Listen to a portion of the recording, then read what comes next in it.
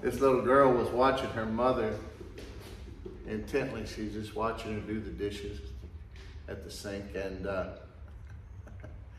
she couldn't help but notice that her mother had dark hair, and she couldn't help but notice she had a few white ones she saw in there. And she said, "Mama, how come some of your hairs are white?" She said, "Well, every time you do something bad, you make me sad, make me cry, it makes one of my hairs turn white." She thought about it intently for a while, and she goes, "Mama, how come all the grandma's hairs are white?"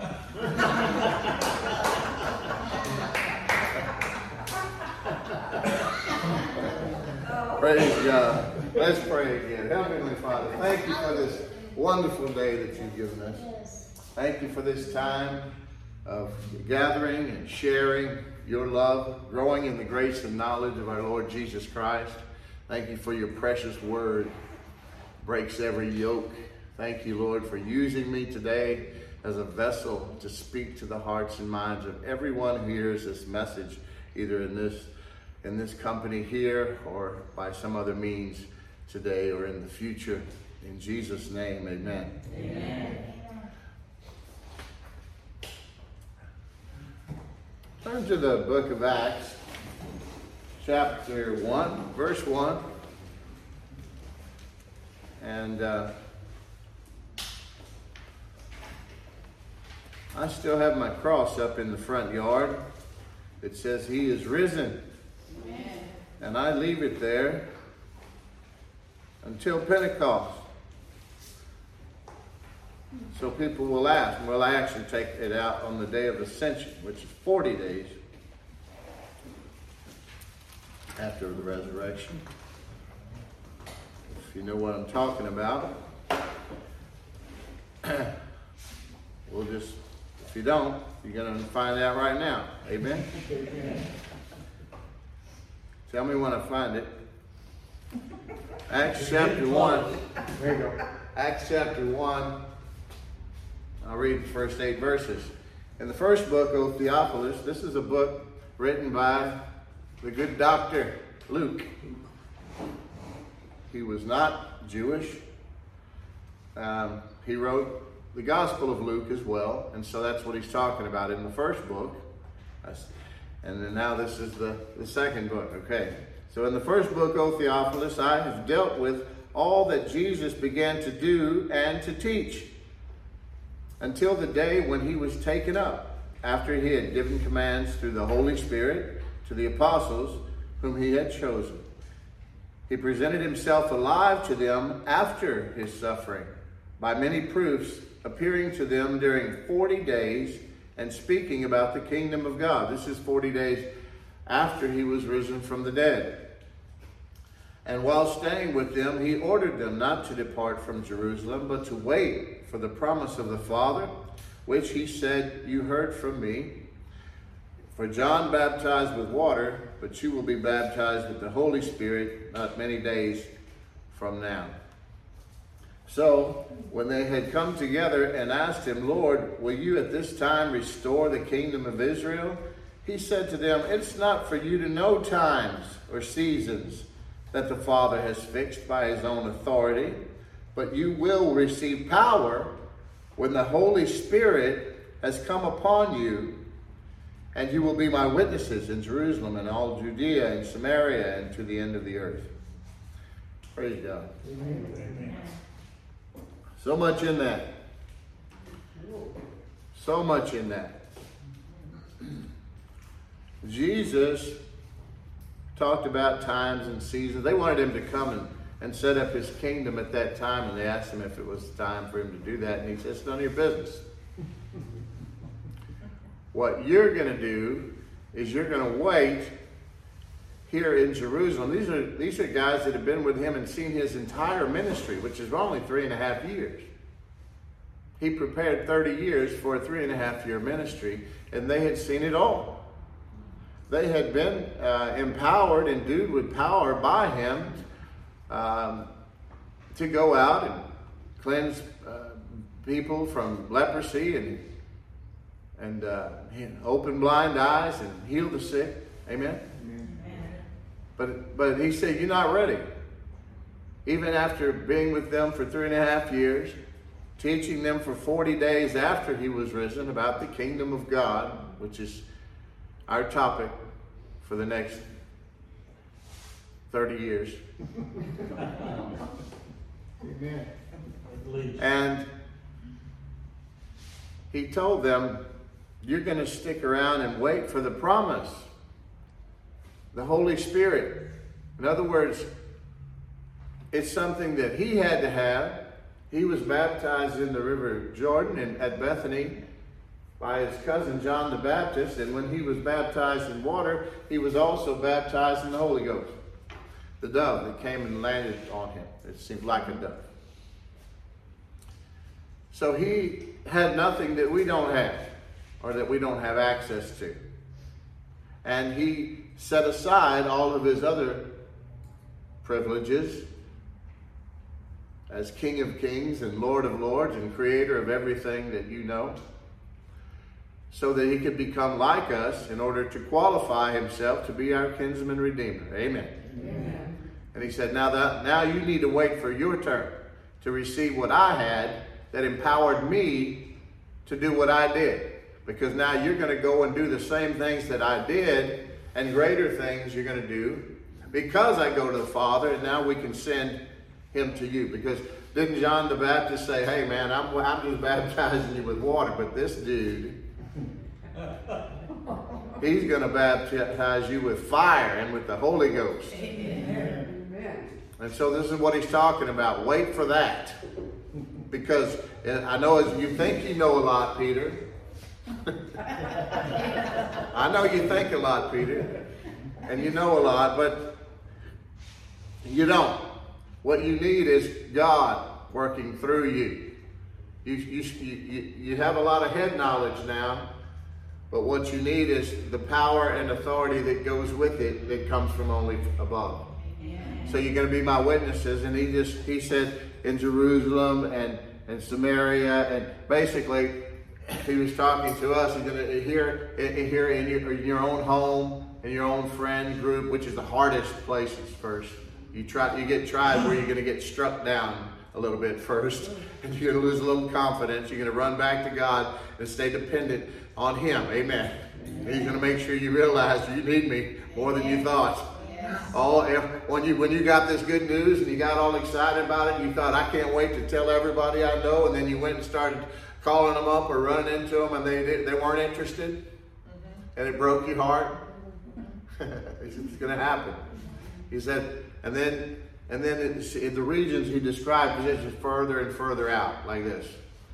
And you know what? The further away you get from that hometown, the easier it is. Yes. Yeah. That's why you hear stories of people going to South America and the Amazon or in Africa or places like that and they have, and they get 100,000 people saved and everybody's healed and all that. Why? Because they're hungry for God. Yes. It's no different than here. But see, as long as people think they can live without God, they'll try. You got a good job, you got good insurance, you know. We tend to run to Google before we run to God. Amen. But you take away all those things, and people will start to look up. Amen. I want to get you to, I'm going to ask you to pray about something today. Excuse me if I have to do this a lot. But the church is powerful. You are children of God. You have no idea how powerful you are. You have no idea the authority you wield. Just with your words. God created, your Father created you in his likeness. God is a spirit, and you are a spirit with a soul, mind, will, and emotions in a body. And he created everything we know with his words. And you're creative being too. You're creating tomorrow with your words today. It's all in seed form, just like a farmer. He sows tomato seeds, he's going to get tomatoes, not corn. You sow love, you're going to get love in return. You sow bitterness and anger and ugly, you're going to get that back too. You see? Violence, all that. I want you to pray about something. You might say, well, this is awfully political, but I don't watch television. I used to be more political. I'm not, now I don't see the difference. There's only Bible, there's only Jesus, the kingdom of God, and then the world. You see? But at the end of May, in Geneva, Switzerland, they're going to be voting on something at this World Health meeting. And you've heard of the WHO, not the band, but the World Health Organization, the one that lied and got caught about all this stuff about COVID and everything like that. Well, I just went through that stuff after 3.5 years, and I'm really mad at the devil. And I'm not I'm not happy at all that I let that stuff creep into my house. It won't happen again in Jesus' name. But it's wicked, it's evil, it's bad. Yes, it is. And let me tell you, that was created by man. And listen, the World Health Organization is just a subsidiary of the United Nations. What they're trying to do is this administration, first thing they did was put us right back into it. We'd gotten out of it, they put us right back into it. And what it's trying to do is turn over our sovereignty, our authority as a nation to a one world government type thing, which is demonic, straight from the Bible. Amen. Amen. And they will be able to determine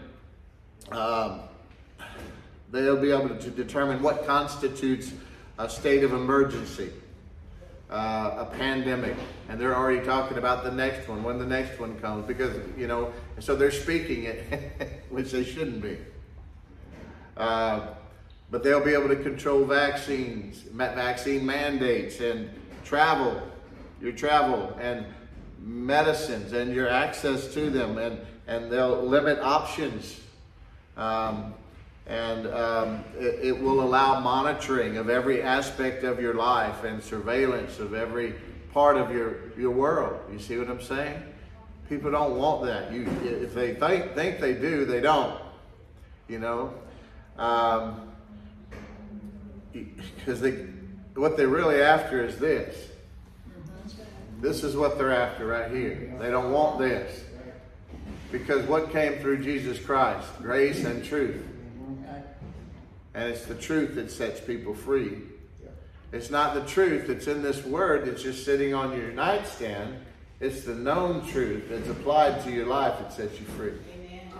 But they want to put a stop to that, because then, you notice that's why places like, you know, I just met with a bunch of ministers from Russia who have a church in Seattle now, but they were persecuted and were going to be in prison for preaching this word. You know, the countries like China and places like that, you don't even think about it. You can go to jail. I mean, you already know that in Muslim countries and things like that, they can kill you. But you wouldn't believe that, like even in London, you go to preaching this on the street, you're going to go straight to jail. You understand what I'm saying? I got good news here. Hold on. I'm just trying to, you know, the truth needs to come from the pulpit, right? Yes.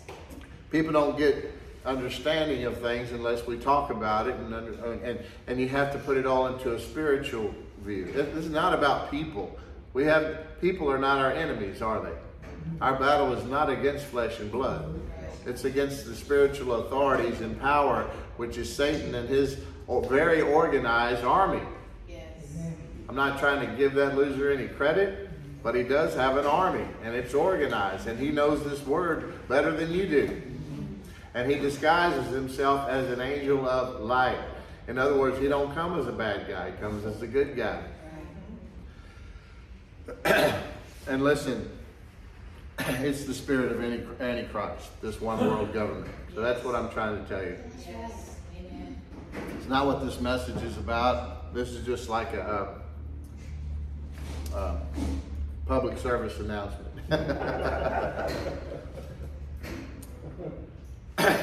In Revelation chapter 13, you don't have to go over there, but you can write that down.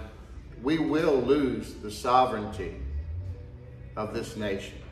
The United States will lose its sovereignty at some point to the Antichrist, because it says that he will be giving control over every tongue and nation and tribe for a time. Amen. But not now. Not now. So don't be too concerned about that. 2 Thessalonians chapter 2, I encourage you to read the whole chapter, the whole book. But the Holy Spirit, by and through the church, which is you. This is where I'm getting to the good part. And I need you to believe this, is what's restraining that from happening now. It's the spirit of Antichrist is already in the world. Yes. The Antichrist himself has not taken, has not placed himself on the throne and called himself God yet, but it's you, the church, and your prayers and the Holy Spirit that is restraining him from having his way in this world right now for a time. So when the rapture occurs, when the church is removed, then it's going to be a sad day for this world. So you are the one restraining all of the evil that the enemy wants to bring upon this world, which will happen in the end times. So we're going to keep praying for our nation, pray for every nation. There's 194 nations in the United Nations. They all get one vote for this World Health Organization deal. One vote. A little tiny country, Zambia or somewhere in Africa, last time stopped this from taking control. But we need to be praying about this, praying for everyone to just see the truth, for the lights to come on, and for them to understand what this really means, because they're always going to paint things like this out to be a good thing. And they're really not. It's a bad thing. You never want to turn over control to governments and bigger government and things like that, because all it does is take the corruption that people hated in the free market, and it takes it and puts it into a protected, centralized, corrupted government and corrupted military, which are less intelligent than the people in the free market, and they're never going to give it up once you give them control, you see. So we don't want to ever lose that freedom. You want to be able to move about as you wish and worship as you wish, and that's what they're trying to remove. So pray against that. Pray that people will see the light and vote correctly at the end of May, because this restraining that we're doing through our prayers, through the Holy Spirit, it's good. It's what's protecting marriage in our culture, and limiting abortions, and helping protect Israel. And let me just tell you this: the World Health Organization, the 3 top contributors, there will be earthquakes and wars and rumors of wars in the end time. The 3 top contributors to the World Health Organization: United States, Bill and Melinda Gates, China. That right there ought to tell you something. Okay, I'm going to get off of that now. Praise God. In John chapter 17, on that fateful night in Jesus' life before he was arrested and hung on the cross, in John chapter 17, verses 21 through 23, Jesus asked the Father in a prayer that we would be unified, talking about his disciples first, and then all of those who would believe on him through their words. And so he was talking about us, the church, that we would be one as he and the Father are one, that we would be one with them. And now, thank God that Jesus did what he did. We have come to that. I want to read to you a beautiful story out of John, just a couple of chapters over, in chapter 21 of the Gospel of John. And I want to show you something that the Lord showed me by revelation that I've never heard anyone else before or since say. But God assured me that it was right, and it's a beautiful thing. This is where Jesus appears after he was raised from the dead. How many of you know Peter? You remember when Peter just said, "I'm going fishing, man. Just, I can't handle all this." And he went fishing, went back to what he knew. And they were out fishing all night, and it occurs to me they weren't very good fishermen without Jesus. Only time they ever caught fish was when Jesus showed up. But they had been out fishing all night, these 7 disciples, and Jesus was, as they were coming in, they didn't catch anything, and they were about 100 yards offshore. And there was someone up on the beach, and he had a fire going and some fish on the fire and some bread or whatever. And he hollered out to them if they had any fish. And they said no. And he said, well, cast the net on the right side of the boat, and you will find some.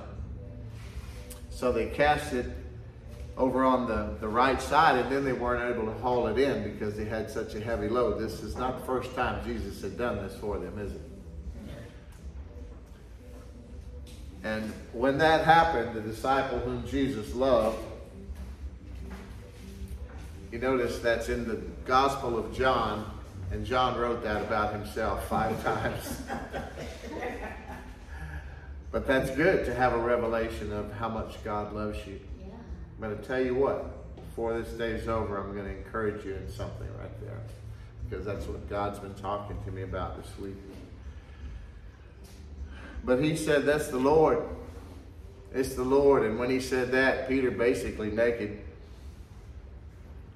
because he had stripped down for fishing, but he had something on, but he dove in and just swam to shore.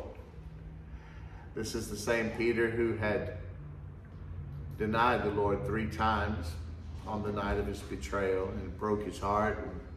He was dejected and felt rejected and probably didn't know what to think. I'm sure he felt very condemned. He probably felt not that far away from where Judas ended up. You know what I'm saying?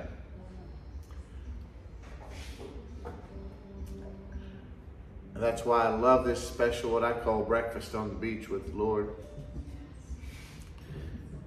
So in verse 7 it says, that disciple whom Jesus loved therefore said to Peter, it is the Lord. When Simon Peter heard that it was the Lord, he put on his outer garment, for he was stripped from work, and threw himself into the sea. The other disciples came in the boat, dragging the full net of fish, for they were not far from the land, but about 100 yards off. When they got out on land, they saw a charcoal fire in place with fish laid on it and bread. Jesus said to them, bring some of the fish that you've caught. So Simon Peter went aboard and hauled the net ashore. Notice it was Simon, it was Peter, who went and hauled the net in, full of large fish. And then it says 153 of them. Now listen, there's nothing in this Bible by accident. 153 fish. And this is oddly enough, one of the first things that I started seeking the Lord about. What's that number for? Because numbers are, from the beginning of my true relationship with the Lord Jesus, after I stopped faking being a Christian and became a real one. I tell you, in my book, I open it up. I was baptized a couple of times, once drunk, and all I got was wet. But there came a time when I really did get saved and filled with the Holy Ghost and in love with the Lord. And anyway, I started asking him about this. Anyway, it says, and although there were so many, the net was not torn. Couldn't break the net. Jesus said to them, come and have breakfast. Now, none of the disciples dared ask him who you are. They knew it was the Lord. And then he asked Peter, after breakfast, he asked him, Peter, do you love me? And Peter answered in the affirmative, of course. And he asked him this 3 times. And the 3rd time he asked him, Peter began to weep because he knew what the Lord was doing. Almost slipped and said God. It was the same thing. It is God. It is Jesus. But what he was doing was he had denied him 3 times, so he gave him a chance to 3 times accept him and tell him that he loved him, and it was a beautiful thing. And it made him weep. And every time he told him to feed my sheep. Jesus loves you so much, he was thinking about you even then. Amen? Amen. But I learned right off, because I was born 5'5", the youngest of 5.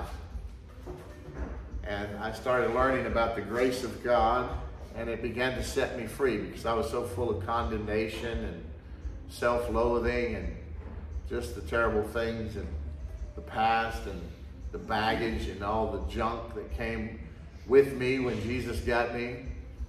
And he had to begin to start teaching me about grace. And I learned that the number 5 is the number for grace. You got Father, Son, Holy Ghost, creation, into which entered corruption, which we were stuck on for. Nothing we could do about it. And then came redemption, or the grace. So the 5 is the number for grace. 1 is the number for unity, or oneness, that Jesus had prayed for in John chapter 17. And then 3 is for the Holy Trinity. Anytime you see a scripture where you see the Father, the Son, and the Holy Ghost all trying to get involved, it's like a godly jealousy where they all want to be a part of it, and it's kind of fun.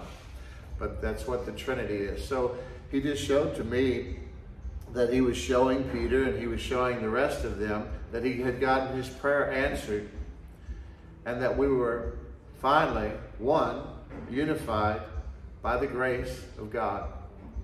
And that's a beautiful thing. Amen. Did that bless you? Yes. Thank you. So Jesus always gets his prayers answered. Amen. Because he always prays the will of the Father. And we know that if we pray the will of the Father, that we have the answers to our prayers as well. But you have to believe it. Yeah.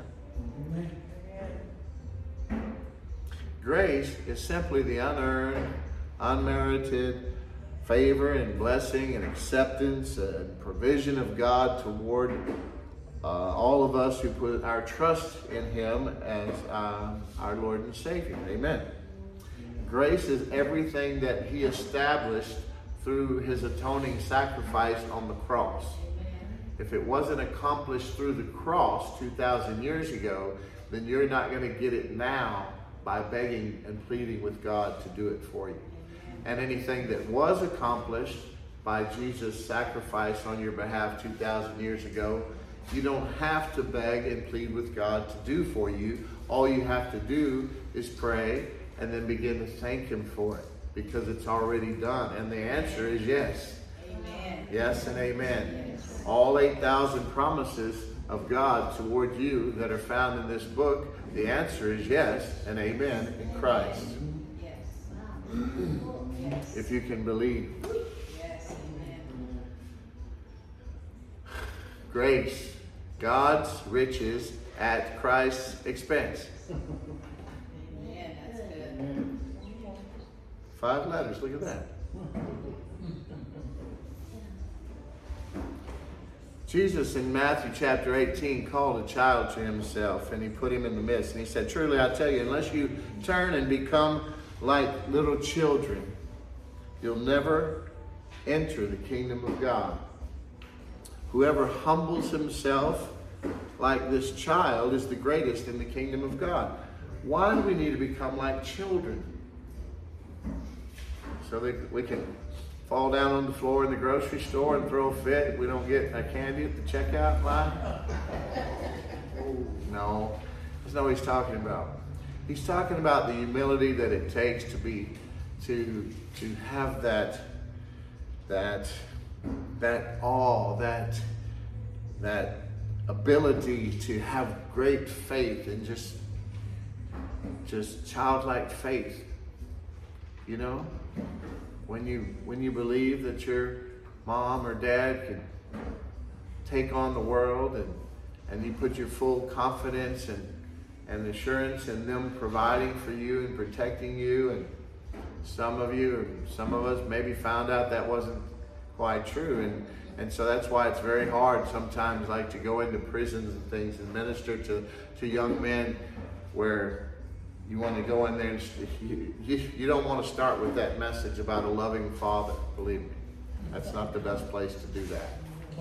They do need to know that, but it's not always the best place to start if you want to get their attention, because some of them are there because they never knew what a loving father was. If they ever knew him at all, and when they did, the last thing he ever was loving. You see what I'm saying? I don't even know who my father was, but I have a lot of friends, and I've met people in prisons and other settings and situations, and friends that I used to have on the streets that tell me, man, you're so lucky. So, you know what I'm saying? Could be worse, right? So anyway, the truth is, we do have a loving Father in heaven, and he's good.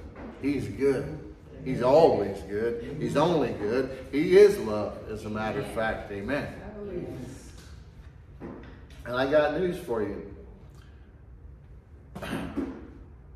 The world always wants us to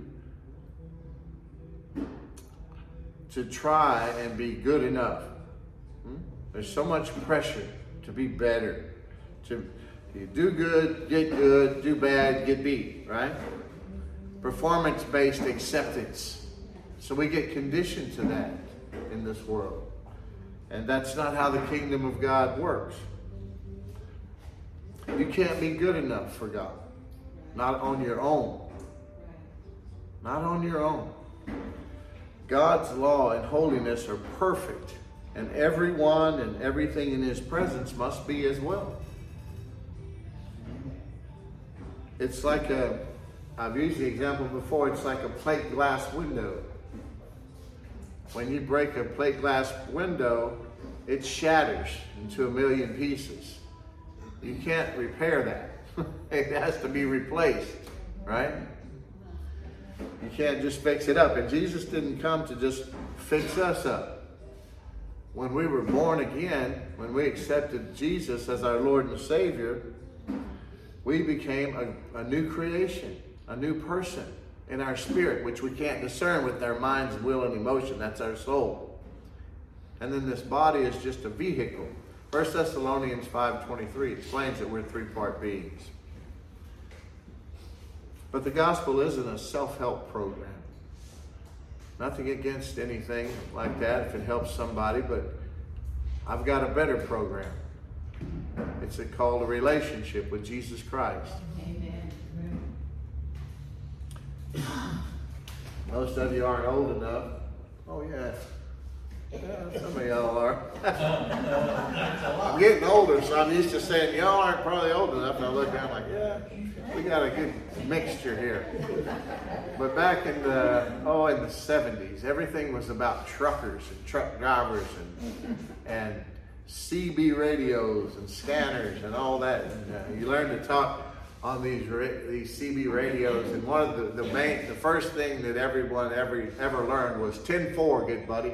That means, I don't know, you're in agreement. Like 10-4, I understand, I get it, I heard you loud and clear, or something like that, right? Yeah. So I'm just saying that so you'll remember this scripture, Romans 10:4.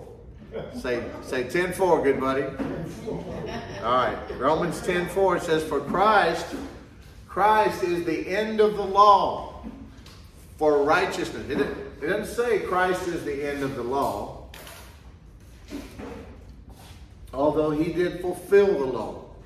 But what it's saying is Christ is the end of the law for righteousness to everyone who believes. That means that Jesus is the end of good behavior as a means to try to obtain or achieve right standing with God. Amen.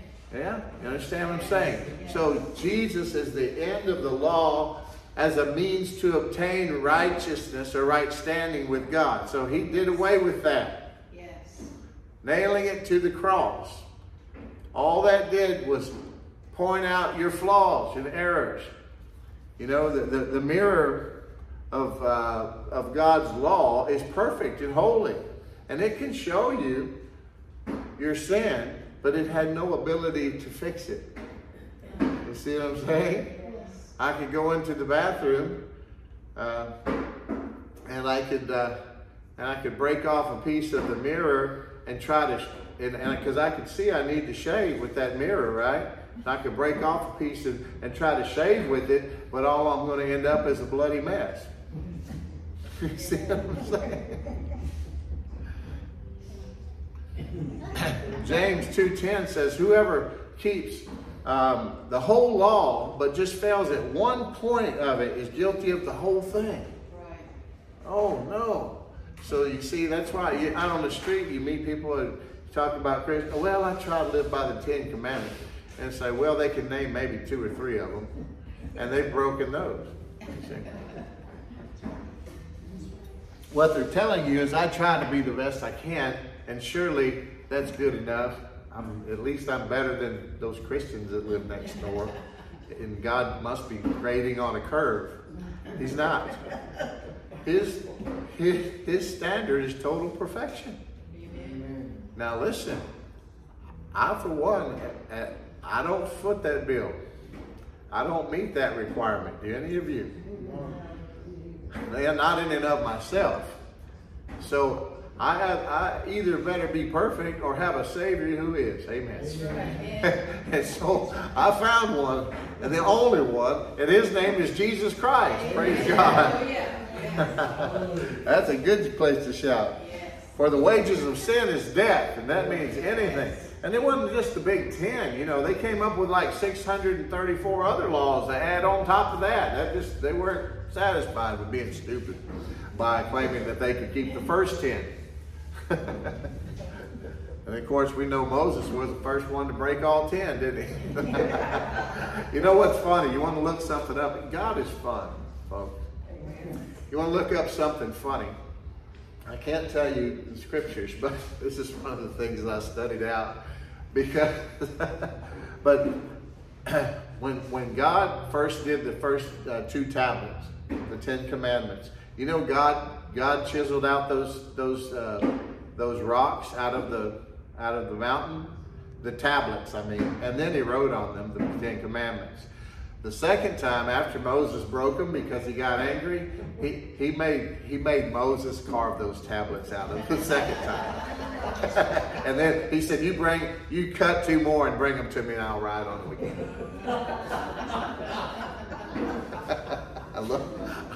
I love that. Isn't that just like a good daddy who loves his son? He said, okay, you got to learn, son. You do these 2. You see how you like it. So, I'm going to skip a whole bunch of stuff here because I'm afraid, you know, my problem is I have trouble ever getting to the things I really want to say. But I'm not going to let that happen today. Even if I'm a little delirious, I'm going to get in what the Lord told me to say this morning when I was trying to get up here to see y'all, because I love you and He loves you. Again, 10:4, good buddy. Christ is the end of the law for righteousness for everyone who believes, isn't he? So no more trying to be good enough to earn his acceptance, right? Or his love. He loves you in spite of you. He loves you no matter what you do. Now, am I saying, see, this is where the truth needs to come in from John 1:17. Grace and truth came through Jesus Christ. About the truth about grace. Because grace is not a license to sin. If I go and sin, it doesn't change God's love for me at all. That's good news. It doesn't change the way he feels about me because it wasn't based on my good works anyway. It was based on me putting my trust in Jesus' finished works. So when God looks at me, he no longer sees fallen Adam. He sees Jesus Christ. Everything Jesus did has been credited to my account. Yes. And let me tell you this. Knowing that God has forgiven all my sins, past, present, and future, because of Jesus, doesn't make me want to go sin against him. Right.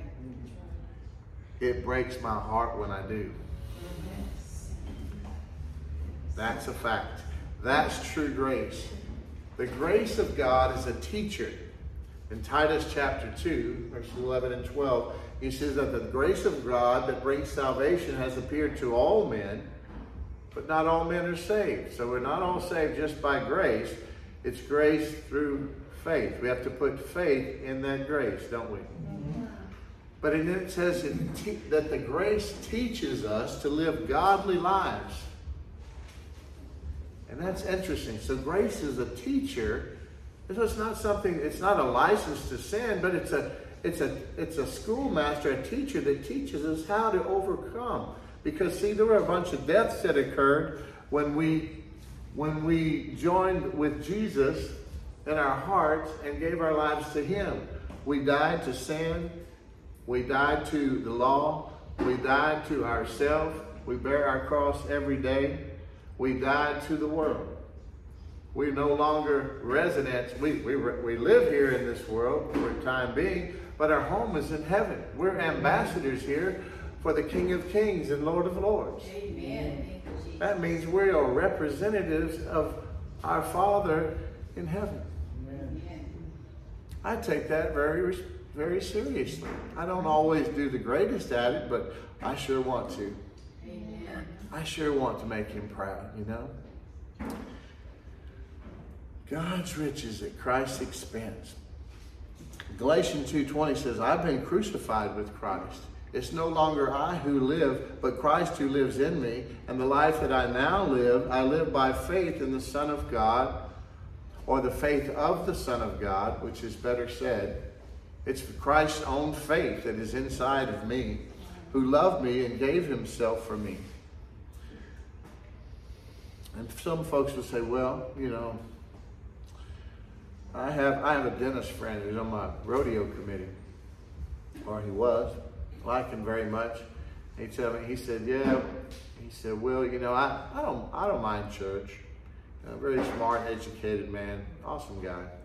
He said, I don't think they should have the right to tell me what to think and how to live. I said, well, I said, you need somebody to tell you how to think and how to live, because the world has told you wrong, and all the Lord wants to do is tell you right. He goes, well, I think I can be a pretty good judge of that. In other words, he's outsmarted himself. Got too big for his britches, my mama would have said. And that's a scary place to be. People say, well, I only have one life to live. I have to do it my way. That's very foolish. That ain't living, folks. That ain't living. I used to think that way. And I didn't realize that I was dead. I was dead, even though I was still walking around and sucking air. I was really dead. I didn't find true life until I found Jesus Christ, or he found me. Amen. Now, everything that he has, everything that belongs to the kingdom of God belongs to me too. Belongs to you too. Belongs to you too. You're a child of the King of Kings and Lord of Lords, the creator of everything in heaven and earth. And it says right here in Mark chapter 10, Mark chapter 10, verse 29 and 30, people talking about, well, I'll get around to that sometime before I die. You know how many, you want to know, look at me. I know I look older now than I feel. But I'm not that old. But I'm the oldest man in my family. And there used to be a bunch of us. They all dead. My only brother, all my cousins, my uncles. You don't always get that chance, you see. In the kingdom of God, there's only one day, and it's called today. And we never promise tomorrow.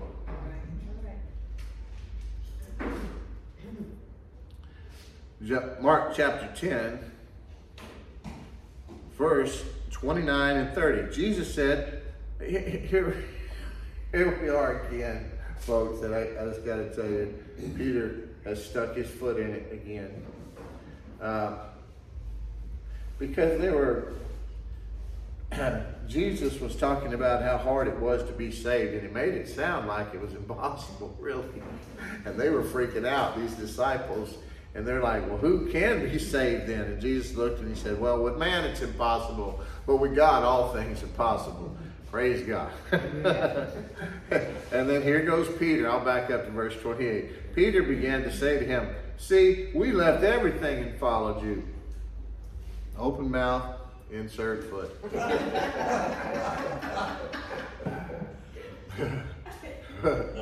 Jesus said, truly, I say to you, there is no one. Does that anyone fit into that category? Are you someone? Okay.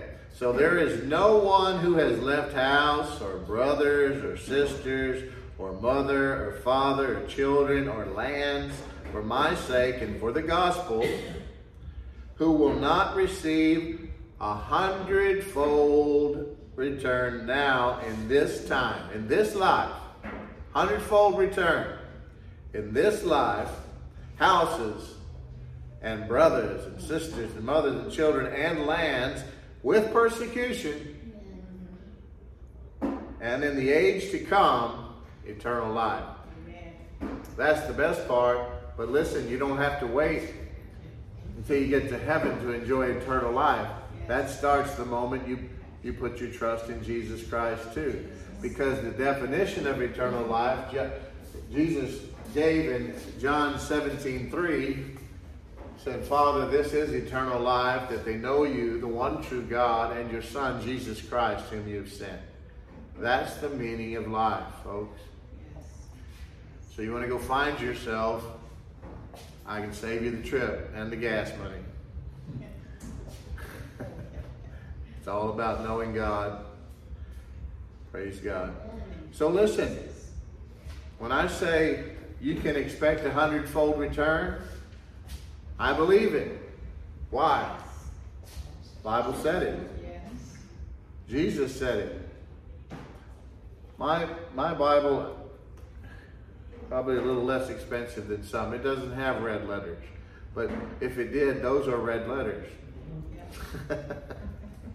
Jesus said it. That settles it for me. You see? So my point about that is the folks that feel like they're just going to be missing out on something if they turn their life over to the Lord. You're not. Right. You're never going to outgive God, and you're never going to find your true place in this world, your position in this world, your purpose in this life until you surrender it to Jesus Christ. Right. That's just a fact. I've never had anyone tell me, man, I wish I would have just, you know, just went on that one more bachelor party, or went to Vegas one more time, and, you know, or just tried heroin, you know, once, you know, before I went to Jesus. No, I've never had anyone tell me anything except, man, if I could do anything to keep people from waiting as long as I did, I will. I'll help them. The smartest thing I did. I don't know what took me so long. That's my testimony too. Not about the heroin. I never did any needles, but I did plenty of other junk. But the word says it, but we have to what? Believe it. We know that the grace of God is the power and provision of God provided through the atonement. It includes deliverance and salvation and healing, physical healing, prosperity, love, joy, peace, patience, kindness, goodness, faithfulness, gentleness, self-control, all of the character of God, all of that by grace. Amen? Amen. But you have to put faith. You have to put your trust in it. Your faith is the hand that reaches out and obtains the things provided by grace. Amen. And brings them from this spiritual realm where they are already on deposit. Our faith is that dipping cup that reaches down into the well and brings it out into this realm where we can benefit from it. Amen. Amen. Does that make sense? Yes. God is a covenant God. You are a blood-bought child of God. And that blood, one drop, when Jesus walked into heaven, dripping with blood, you see, no one, even people waiting, dying, who were believing on the Messiah to come, who believed in God, they didn't go to heaven when they died before Jesus. They went to paradise, which used to be down in the earth next to hell, with a great chasm separating it. When Jesus went down and went to hell, he said, Jesus didn't go to hell. Yes, he did, or you would have. Yeah. But when he came back and he preached to those people who didn't believe during Noah's day when they all died in that flood, he preached to them. So it sounded like they had opportunity. God, it's so good. But anyway, when he ascended, he took them with him. But first, he had to go in. Nothing unholy could enter into heaven, you see? Jesus had to go in first, and that temple that Moses had been shown a model of in heaven, and he duplicated it here on earth, a small version of it. There's a real one in heaven just like it. Yes. And Jesus walked in there, and he placed his blood right there on the mercy seat of heaven. So when God used to look down through that mercy seat and see the broken 10 Commandments, reminded him of our sin. He saw the rod, the staff of Aaron, which reminded him of, that had budded almonds, that had reminded him of our rebellion against his leadership in the earth. You know? When he used to look down and see all of our ugly, a reminder, now all he saw was the blood of Jesus.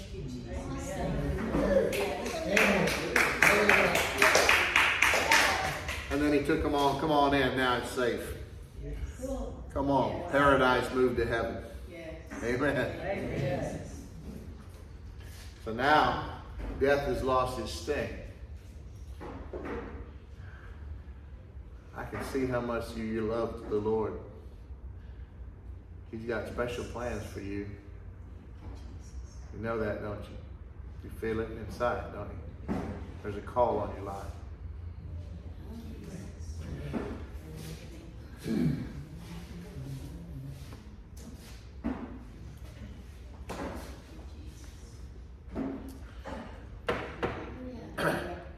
Jesus said, I have come that they might have life and have it more abundantly. It's that thief, that devil that comes to steal, kill, and destroy. We need to put our trust in that covenant. We need to put our faith in that covenant. Romans chapter 10, I think if I go there, I'll spend too much time. But it talks about the law of faith Faith is a spiritual law at work. Whether you learn to cooperate with it or not only determines the extent to which you will benefit or not. But it's a real thing. Just like gravity is a real thing. When you are smaller, Mama taught you about gravity. You won't fall off that bed. Boom. Right? Had to teach you gravity, you know. When we get a little older, we climb up on the garage and we get our wings, whatever we made them out of, figured we could try it. We realize gravity is a real thing. And now it's a good thing that God's made because it keeps us from flying off of planet Earth. Keep us off from being astronauts. But if we don't respect it and learn to cooperate with it, it can kill us. You step off that Empire State Building, your history, and you can't blame God for it because it's something He made to protect us and to take care of us. Same way with all of His spiritual laws, and faith is one of those laws at work, and we need to learn to cooperate with it. It's a spiritual force, and faith comes, doesn't it? The Bible teaches that faith comes by hearing, and hearing by the Word of God, and then faith speaks. It's in your heart. How does it get there? By hearing the Word. This Word is eternal. The great Oral Roberts, who was just a man like us, you know? I think it's kind of cool that every great man of God, a great preacher of God, you can think of a big piece of stupid they all did too. And I'm not picking on anybody. It makes me feel better about me. I think God, I think every now and then in every great man or woman of God's life, God just steps out of the way and just lets them get full of themselves and just do something really stupid so that they can say, listen, man, anything good, attribute it to God. Anything dumb, I did that. I'm sorry, you know. But Oral Roberts was a great man of God, even though he did a couple dumb things. But when he was older and dying, just like all of the great generals in the body of Christ, ministers go flocking to them to try to get a word from them, to get the hands laid on them, to get a prayer, you know, things like that. Anyway, he told Kenneth Copeland, he said, listen, there's 5 things you need to know about faith. He said, first of all, believe in your heart and then say it with your mouth. I mean, these are simple things, but this is all scriptural, and it's all, I mean, I'm the type that like to have myself a little checklist, not to make rules out of it, or legalism out of it, or work out of it, but just a reminder, do myself a little checkup from the neck up. Am I in faith? It says the Bible says examine yourself to see whether you be in the faith. So he said, believe in your heart and then say it with your mouth. 2, faith will not work in an unforgiving heart. 3, Abraham's blessing, which is for us, amen, cannot be received with Thomas's faith. What that means is that Jesus said to Thomas, he said, quit being faithless. He didn't say, so Thomas didn't doubt. Thomas refused to believe. He said, I will, my free will, I'm asserting my free will. I will not believe unless I see the holes in your hands and the holes in his feet. Faith calls those things that be not as though they were. Amen? Amen. Faith requires, or literally demands, corresponding actions. And I know I can look at that list quickly and I can see where I get off in faith a lot of times. And it's generally, well, if we're all honest, we'll find ourselves from time to time stuck on number 2 with an unforgiving heart. things slip in that we don't even realize. I find myself sometimes that I'm believing for something. I'm saying that I'm standing on faith, but I'm not calling those things that be not as though they were. So I'm not saying it. My wife always says faith has feet and lips. So faith, if you're really operating in faith, it's going to cause you to speak that way. It's going to cause you to act that way. Because in Mark 11:24 it says, believe you have what you pray for when you pray, and you shall have it. Well, the world says, well, let me see it, then I'll believe it. God says, no, that's not the way I work. That's not the way the law of faith works. It's a kingdom of opposites. And the sooner we get that straight, the sooner we will start benefiting from all of the spiritual laws that God has in place for our benefit. They're not hidden from us, they're hidden for us.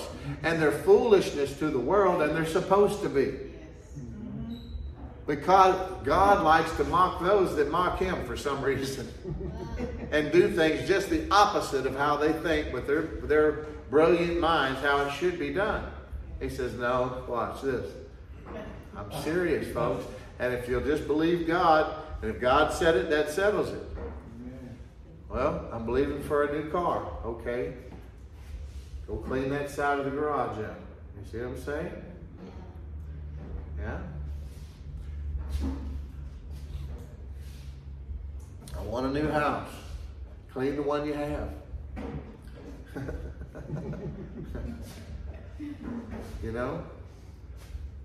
Pay somebody else's electric bill. Oh, really wish we had a church of our own. Give to other ministries who are going places and doing things that you want yours to do, and give until it hurts. When everybody else would be saying, shouldn't you be saving that money to put toward that new place? I'm investing it wisely.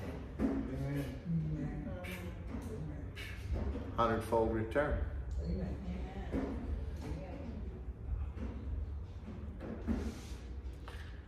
James, brother of Jesus. They have different dads. 5-chapter book. So it's a book on faith and grace. James chapter 1, verse 22, what does he say? Be doers of the word and not hearers only. So we want to put action to what we're believing for. Amen? Amen. And you can just think of different ways what that means. It's like, what am I? It's fair to just sit down and just say, Lord, what am I believing for? Am I believing for anything? Seriously? Sometimes you'll find you're really not. You're just coasting, and hoping like the world hopes. What I mean by that is I go and pray for people sometimes, and I say, the Lord wants you well. I hope so. I said, well, first we got to fix that. That ain't hoping. That's worldly hope. And godly hope is a confident expectation of good from God. And so we need to get you there. And then we're going to pray and believe together. Amen. So that's the difference. And to find out, Lord, what am I believing for? What am I believing for? And what have I done? Have I been saying that? Have I been speaking like I've already gotten what I've been praying for? Am I talking like that, or am I talking like I'm still sick? I heard Jesse Duplantis say one time, he's screaming at the top of his lungs, I don't care about your am sick, I want to hear about you were healed. Yes. Amen. I was like, yeah, he's right. Some people could be a little more delicate the way they do things, I guess. But sometimes, Smith Wigglesworth would punch people in the stomach and in the back, and then they'd get healed of tumors and stuff. He said, why are you so mean to the people? He said, I love the people. Sometimes the devil gets in the way. I'm trying to hit the devil. He kicked a baby off the stage one time. They caught him when he did it. It was healed. Had a big brain tumor. My faith isn't that strong yet.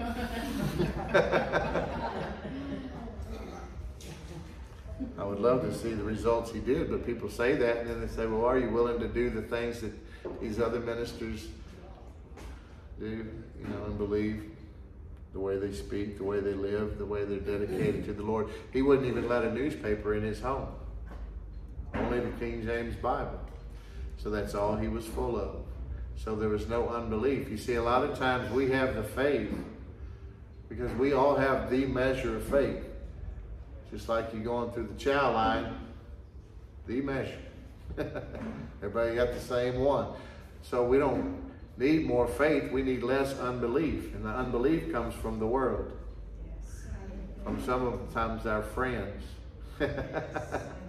Because sometimes when we really need a godly friend who will remind us of what the Lord says, what the Bible says, say, oh man, I'm really sorry this happened to you, and just cry with you for a minute and say, listen, let's pray.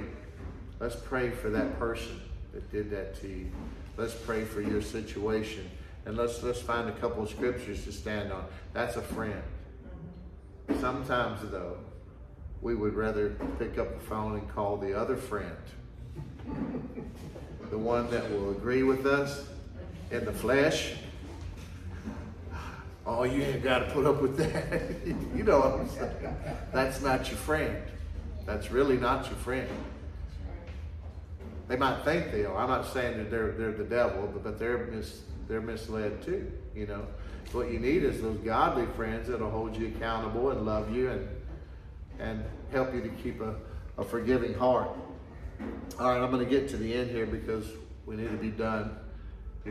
Your minds can only absorb as much as your seats can endure.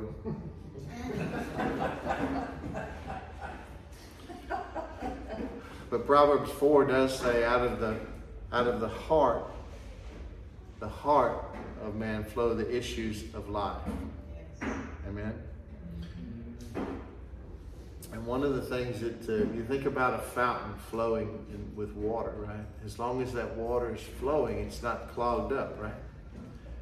Yeah, all the trash of this life and the bitterness and unforgiveness and the bad attitudes and all that stuff that hinders your prayers.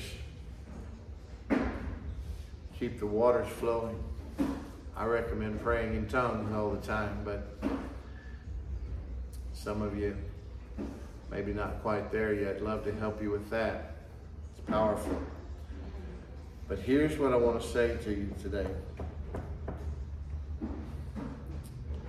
The devil's favorite deception. Remember when on January the 12th, night of the 12th and into the 13th, I told you guys about the night-long open vision and then dream and then back to open vision. It was all about the deception of the devil in the end times and the different arenas of this world that it was playing out in, and how demonic it all was. But one of the devil's favorite deceptions and tactics is to always try and make it about you. You understand what I'm saying? You're not good enough. He wants you feeling condemned. Condemned just when you condemn a building, it's unfit for you, you see? And devil wants you feeling that way. He wants you to think, well, maybe these other folks can do this, but not me. And he has a unique way of making each and every one of us, no matter how many good things you have going, to just focus on the negative that only you know, and he reminds you of the things. You know what you did. You know who you are. That grace isn't for you. And even though we know it's a lie, we can get to a place where we just believe it. He always wants to turn it back to being about you. And if he can get you to focus on you and get you so introspective, he will keep you beat down and dejected, so you're not very useful for yourself, for your family, for your friends, for the kingdom of God, or anything else. He'll keep you depressed and oppressed and all that nonsense. Here's what you do. Every time he tries to make it about you, you turn it back to making it about Jesus. I mean, it sounds simple, but I want you to practice something. I want you to practice this week. Every time you start feeling low, or you start thinking about yourself and your flaws and your mistakes and the things like that, start thinking about everything that Jesus has accomplished on your behalf. Because everything good that Jesus has done is all credited to your account. And when God looks at you, that's what he sees. Amen. Your sins and your flaws and your mistakes, he has removed them as far as the east is from the west. He doesn't even remember them anymore. You know who brings them up to him? You. And he's like, please stop that. I forgave you. Please stop bringing that up. Here's how this came about with me. Because I'm really believing to grow this church. And of course it's God doing it all in his timing and his way. But if you're not careful, you get to thinking about too many things, and you start getting people that you love and care about you and all that in your ear, and you're asking them. I mean, it's not just their fault. You tell me, man, just tell me what I need to do. Tell me this, tell me that, tell me what I'm doing wrong. Huh? Next thing you know, that's where you're at. And then I'm asking Jesus, go ahead, Lord, hit me with it. Tell me what's wrong with me. Just tell me so I can fix it. Fix me. What's wrong with me? What's wrong with me? And this went on for about a week, and he just didn't say anything for a second. Then I heard him say, why don't you ask me what's right with you? Amen. Amen. And my lightning fast mind, I went, that's my problem right now. I got that devil tricked me into getting into all the negative and what's wrong with me and what should I be doing and what have I done wrong. And Jesus said, why don't you ask me what's right?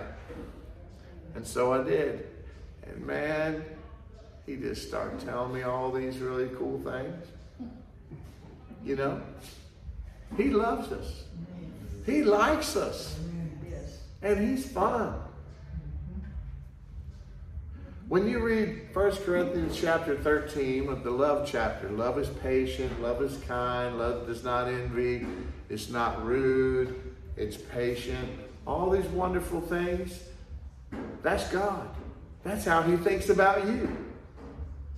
We read that as an instruction list of how we're supposed to love. You see, we just put ourselves under the law again.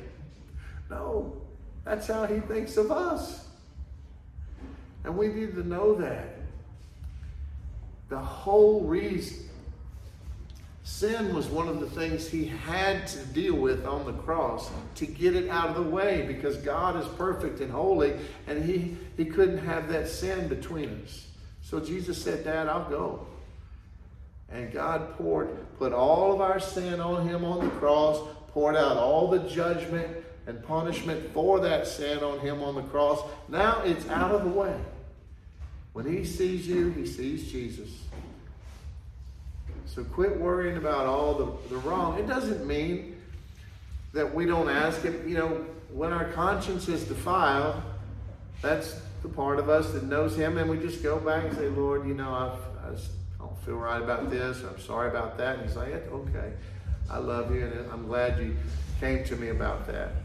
And you know, if you need help with it, he has a very positive ministry and a very positive way of getting you fixed up without making you feel rejected and neglected and unfit. You know what I'm saying? In a loving way.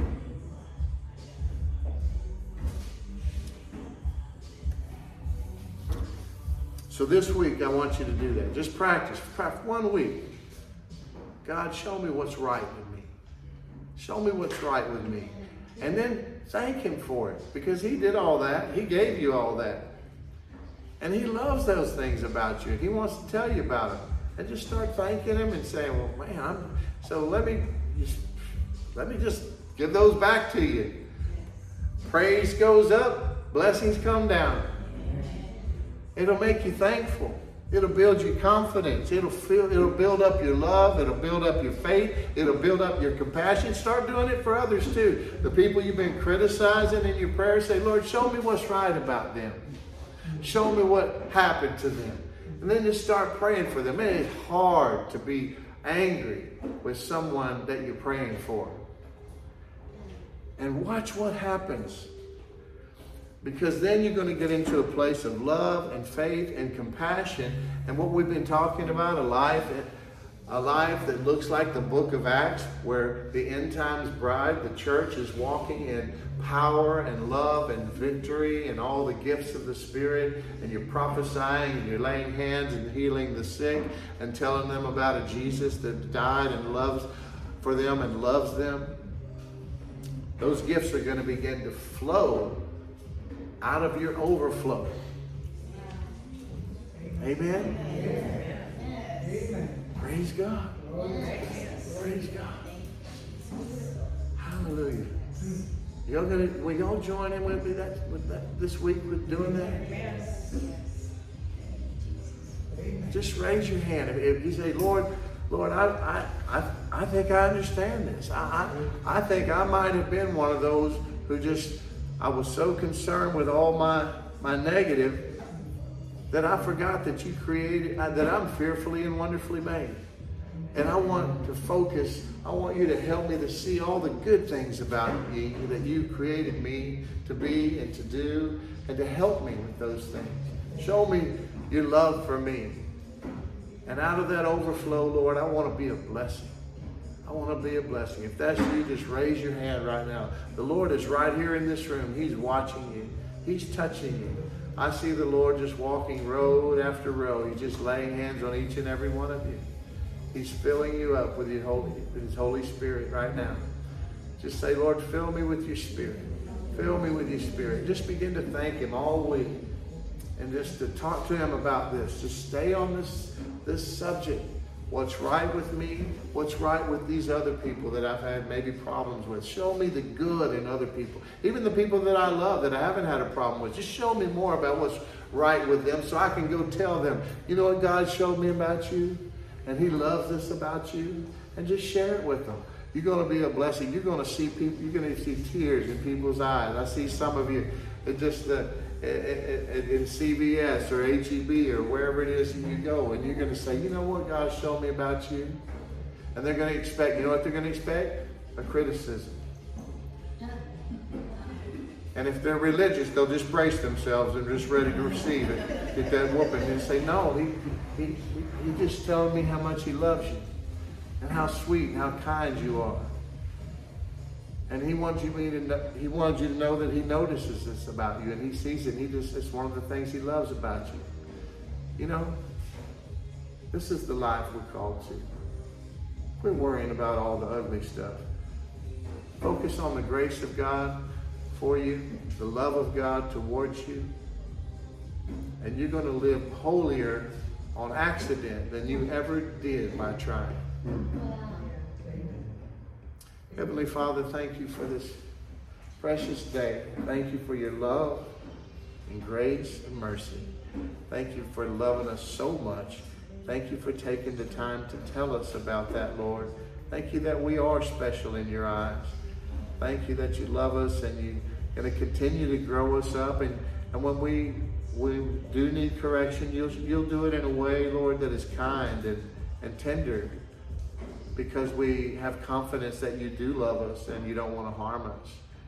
Thank you for showing us all the good things about us and others, Lord, and helping us to be a blessing, so we can go and lay hands on the sick and they'll recover, that we'll have words of prophecy to speak over them that are edifying, that build them up. We will be prophets, not non-profit prophets. We thank you, Lord, for everything you are and everything you've done and everything you continue to do. In Jesus' name, amen.